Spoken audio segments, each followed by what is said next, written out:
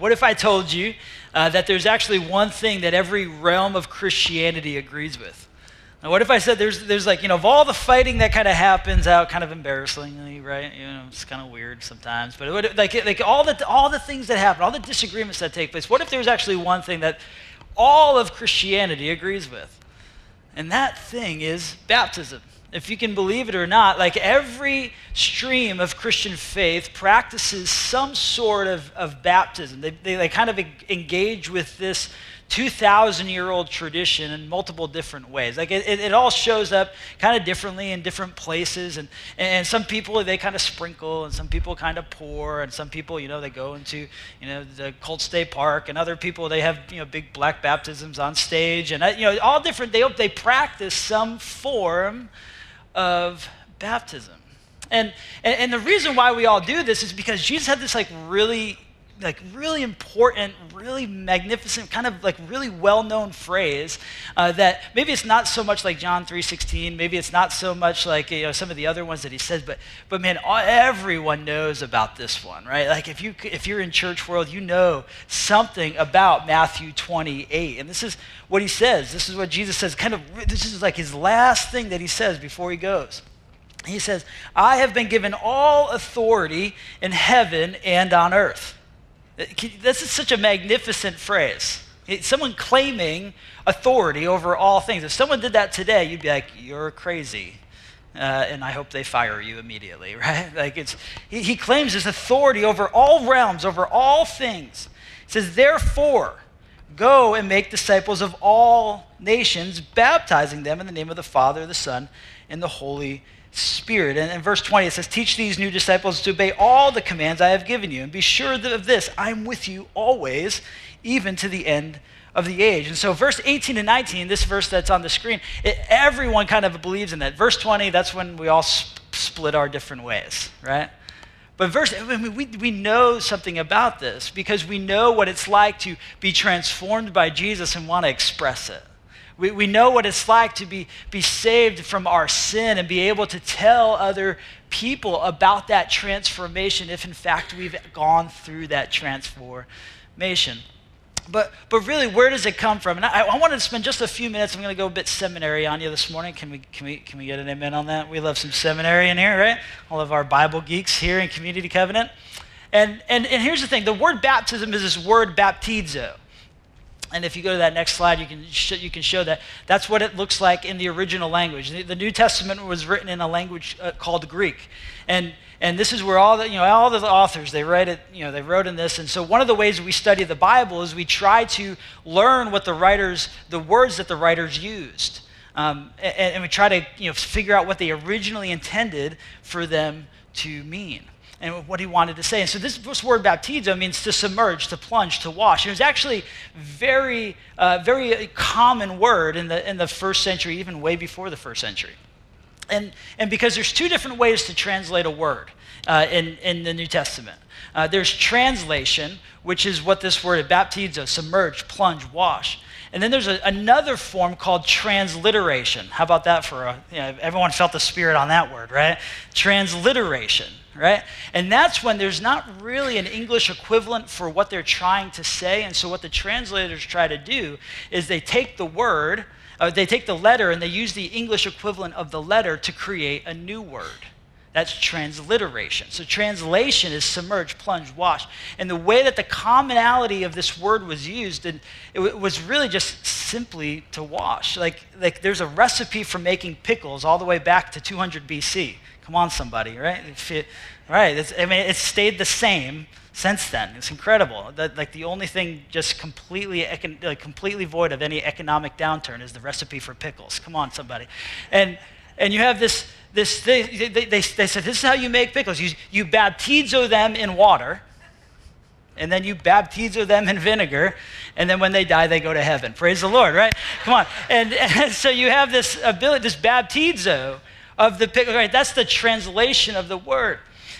But this incredibly common word took on a brand new meaning roughly when Gentiles, like this other religion wanted to become Jewish people. The Jewish religion was very attractive in the first century because it was the only monotheistic religion. And so you had other people that said, "But you only believe in one God, like one God over all? But we have like a God of the sun and a God of the sky and a God of the earth and a God of the rain, and we have all these different gods, but you have one?"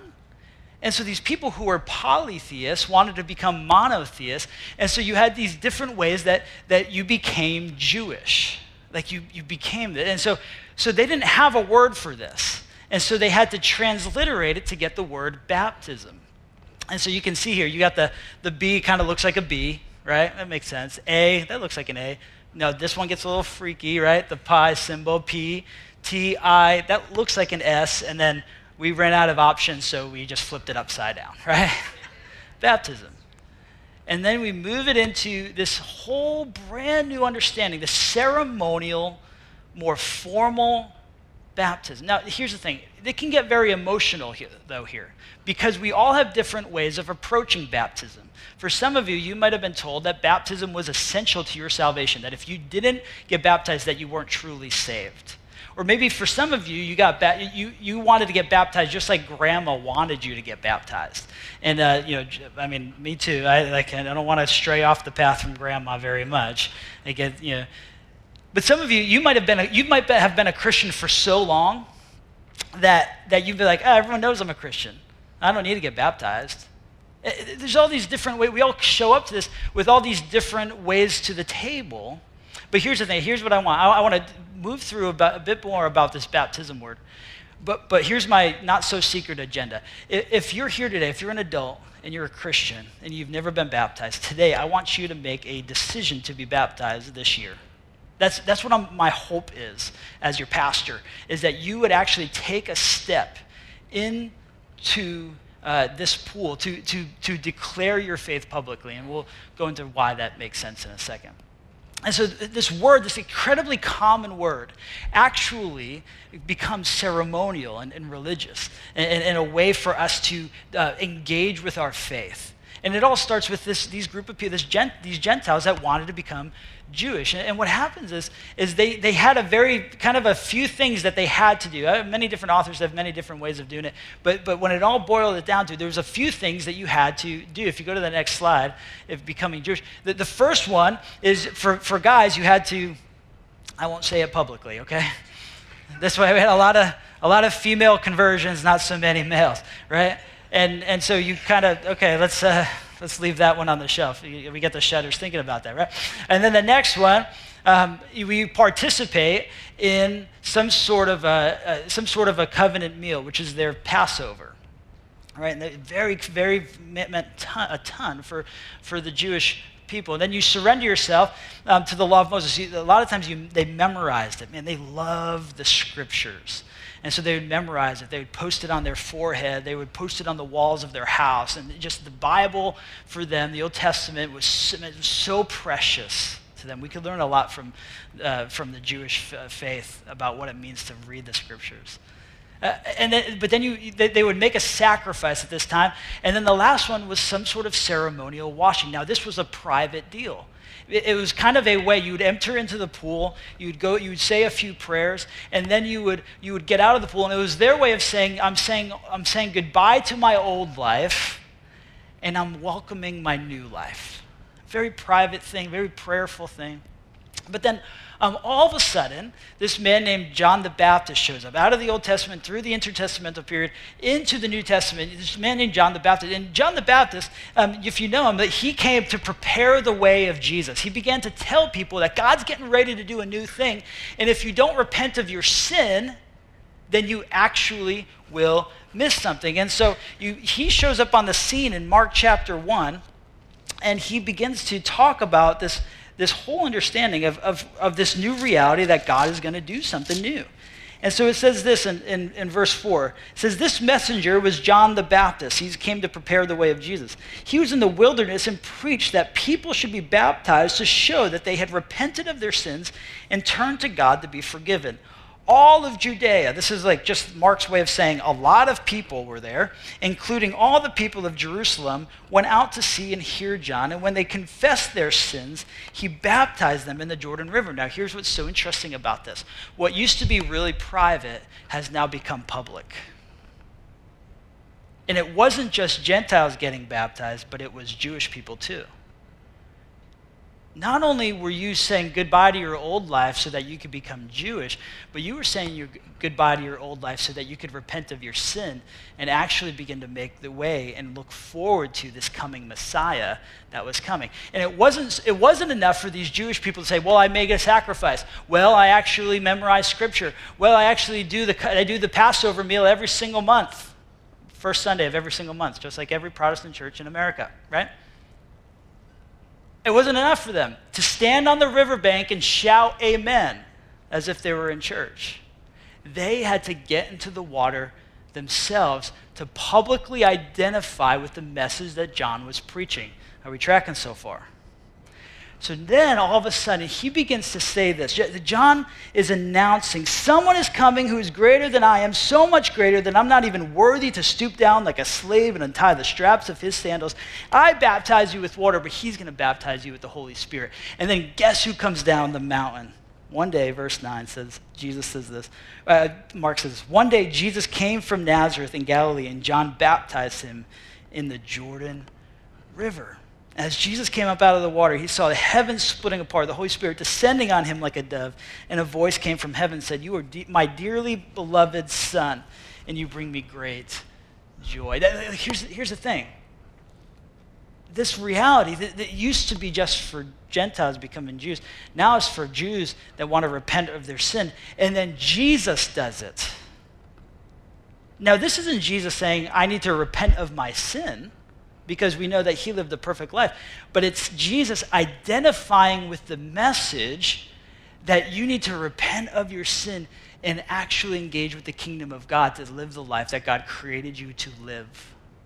He says you need to die to your sin and pick up new life that is in Christ, in me.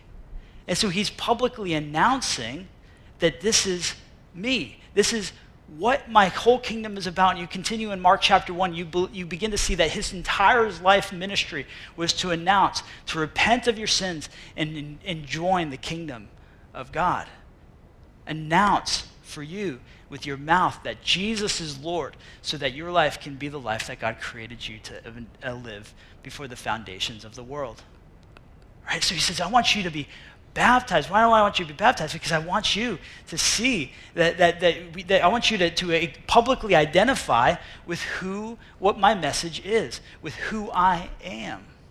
And you can see this, that we don't have any formal account of Jesus baptizing anybody, but we have many accounts of disciples baptizing people because that's what Jesus tells them to do. Again, it's just abundantly clear. There's a lot of times in our life, don't we? We wish, like, Jesus, can you just tell me what to do right now to make things a whole lot easier? Have you ever prayed that prayer? Just me? You guys are not praying enough, I tell you that much. I mean, I pray that, can you just tell me what to do? And then there are times in the Bible Jesus actually does. And this is one of them. And you can see the disciples in Acts chapter 2, verse 38, actually begin to build this into their framework of faith. And he says, Peter replied, each of you must repent of your sins and turn to God and be baptized in the name of Jesus Christ for the forgiveness of your sins. Then you will receive the gift of the Holy Spirit. This isn't Peter saying that you need to be baptized for the forgiveness of your sin, but you need to publicly announce that your sins have been forgiven. It's an incredible thing. And so you're going to get to see a couple of them today. And here's my deal. Here's my agenda. Here's my deal. Here's my goal. Is that you will make this decision to do it this year if you've never been baptized. If you've never been baptized, that you would do that. Because here's the thing. Baptism is just a few things. Baptism, number one, it's a personal declaration of a new association. It's not, when you go under the water, you come back up. It is not there's the heavens split for one baptism, right? Just one. Right? His name was Jesus. And if you get there, then maybe the heavens will split for you too. But I guarantee you're probably not going to get there, so let's just not worry about that. It's a personal declaration. It's an incredible decision for you, because what happens before you get baptized, you have to announce that Jesus is Lord. That is an incredibly spiritual transformation for you to say, I am no longer the Lord of my life, but Jesus is now the Lord over everything. Jesus doesn't make my life better, but he makes me better at life. And I need to tell everyone that this has changed me. And if it hasn't changed you, don't worry about being baptized. But if it has changed you, you should want to declare this publicly. It's a personal decision. Secondly, it's a public declaration. It is not a private thing. It's not something we do after the gathering. We don't have you and a few of your friends show up, because it's not some sort of a formal step so that you can check off your grandma's checklist for your life. But it's very public. Here's the thing. A lot of us have been taught this, that this is such an essential part of our salvation. This is going to be the next part, but it's not. It's not. This is a step of obedience, right? So this public declaration, this is essentially you being able to say, what team are you on? What team are you on? When you put the jersey on, how many times is it really weird, just really strange, right? Peyton Manning was a quarterback for the Indianapolis Colts for so many years. Then all of a sudden he no longer is, and he becomes the quarterback for the Denver Broncos. How weird was that, seeing that, right? It was just strange for all my football fans in here, right? You have other people yeah, I know, that's really weird, right? Or how about when Jimmy G got traded? Right? Weird day, right? We're we had so many hopes for him. Now he becomes a 49ers quarterback, right? It was weird to see him in that jersey. Because how you personally and publicly identify tells you something about who you are. And what jersey you put on is just a statement about who you are. And how you publicly identify is a statement about your private identity. Your private decisions affect the people around you. And so this is a big deal. Now, many of you can say, well, I serve. I serve. That's how I do it. Or I took a class. And so that's how I do it. Or I made the decision. I publicly declared it in prayer. But even Matthew 20, Jesus says that that's not enough for you to publicly declare your new faith. It doesn't say that's what you need in order to become someone who is of the faith, but is someone to declare it. Every other organization in America can have you take a class, can have you volunteer for them, can actually have you engage with some sort of a communal element. Like you can have a meal with many people. That it doesn't have to be a church meal. But there's one unique way you identify with the Church of Jesus Christ. And what is it? It's baptism. That's it. It's incredibly important. The last part is baptism is not a condition for your salvation. Theologically, scripturally, it is not necessary for you to get baptized to be saved, but it's an evidence of your salvation. The Bible gives us many evidences that someone actually has become a follower of Jesus, and baptism is one of them. And so we can't say, oh, I just serve, I'm fine, or hey, whatever. And but here's the thing. When we do this as a church, we have a faith that's built up. When you see the multiple evidences of salvation, over the last 3 years, we've seen over 60 people baptized for the first time here. Incredible statement that God is doing something in our church. Incredible statement that people are moving from death to life, and they're being shown this. And in fact, it's really, for the first century, it was their major way for telling people. You didn't go to the altar and make a decision for Jesus in the first century. You didn't raise your hand after a Billy Graham crusade. You got baptized. That's how people told everybody that they were now a servant and a follower of Jesus. And man, so I would love for our church to make this statement together. Not only if you've never been baptized, but for your friends and your family. As you begin to ultimately share with them and you pray for one, that God will show you one person to share his love with today. Not only as you do all that, but that as you begin to help them take a step into faith, that they would make decisions for Jesus and begin this step of faith and take a next step towards baptism. Incredibly important. Incredibly important. So here's the thing. There's a few things. Number one, many people don't like to do this because of this part right here. Right? This is like, oh, well, as long as I didn't have to do it in front of everybody, I would do it. Or if I didn't have to share my story, I'd do it fine. But here's why it's so crucial for you to be a part of a community of faith that knows you and loves you, and you share their story. Because what happens is you build our faith. When we hear your story of how you became a follower of Jesus and how he has changed your life, we will see hundreds of people build the faith of the local church and say, God is still changing lives, because core to our faith, central to Christianity, we are a faith family that believes that Jesus is not dead, but he is alive. Come on, so right? Yeah, that's it. And if Jesus is alive, he's not dead. Thank you, I'll be here all day, right? He's not dead, meaning he's still active and he's still doing something in the lives of his family. And for us as a church, we desperately need your story. We need you to build our faith, because we're stuck between this time of resurrection and return. We need the stories of God's activity in our life. We need your story. Your story means so much to us. And we need you to take that step so that we can see God active in our church. Amen? And so baptism is this personal declaration of a new association. It's a public declaration of a new association. It's not a condition for salvation, but it's an evidence of salvation. And it's this public expression that Jesus has changed my life. So just to be clear this morning, if Jesus hasn't changed your life, this message is not for you. But if he has, I want you to take that step. I want you to take that step. And so this morning, you're going to get to see a couple people do that. And we're going to freak out when they come out of the water. Why? Because they have now declared that Jesus has changed their life and God is active in their life. And he's making them the person that he created them to be. And for us, that's good news in the 21st